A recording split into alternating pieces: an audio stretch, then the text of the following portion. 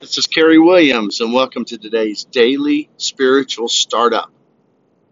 Today, I want to talk to you about what it means to have a legitimate fear and reference that great statement in the 23rd Psalm of walking through the valley of the shadow of death. You know, some of us have more anxiety than others, but every single person has things that they worry about, that they struggle with, that they wring their hands about, pull out their hair. We call it anxiety, we call it worry, we call it fear. And the Bible addresses it, fairly clearly and quite often. In fact, it talks about how we've been not being given a spirit of fear, but a power and of love and of a sound mind. And it's interesting because fear is so very debilitating. I mean, it cripples us. I think of the apostles when they're out on the boat and the storm came up and Jesus was so tired. He was asleep even through all that raging torrent of a storm.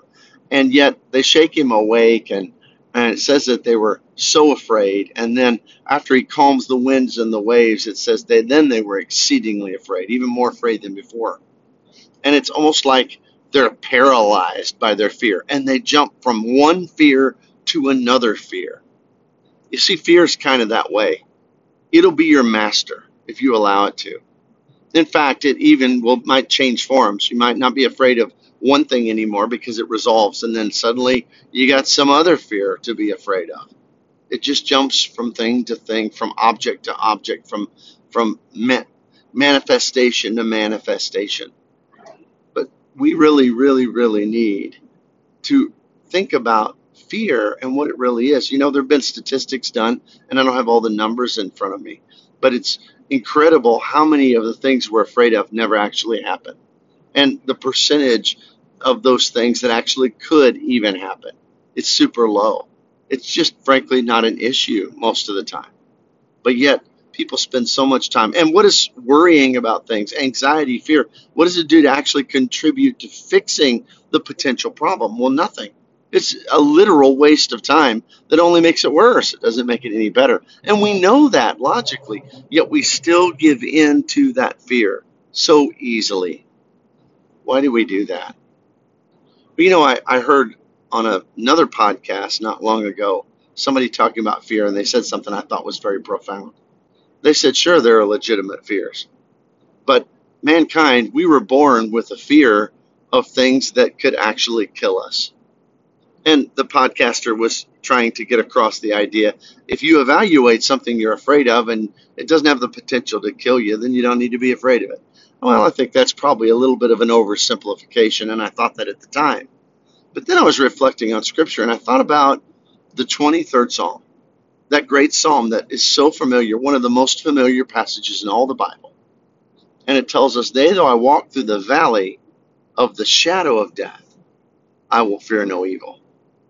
Now, in that text, he talks about this valley of the shadow of death, and then he connects that with not being afraid. But in there, he almost implies that exact same idea, that to have fear, a legitimate fear, is over things that are in the shadow of death. In other words, death is looming over us. But he says, even when that fear is real and legitimate, and I could truly perish, even then, I will fear no evil, for thou art with me. Thy rod and thy staff, they comfort me. You see, if we can have comfort from our Lord, even when the fears are legitimate, even when we ask ourselves the question, could this kill me? And the answer is yes, which it isn't, like 99.9% of the time. But even when we do, the Bible still says that in those moments, we don't have to fear. Oh, if we could just eliminate fear from our lives, how much more could we accomplish? How much happier could we be? How much more joyful could we communicate to others and share our lives and really be examples, ambassadors of Jesus? Well, let's try to overcome our fears. Think about, well, can this kill me? Most likely not. If not, then why am I really afraid of it? And even if it can, yea, though I walk through the valley of the shadow of death, I will fear no evil. for thou art with me. He's with you today.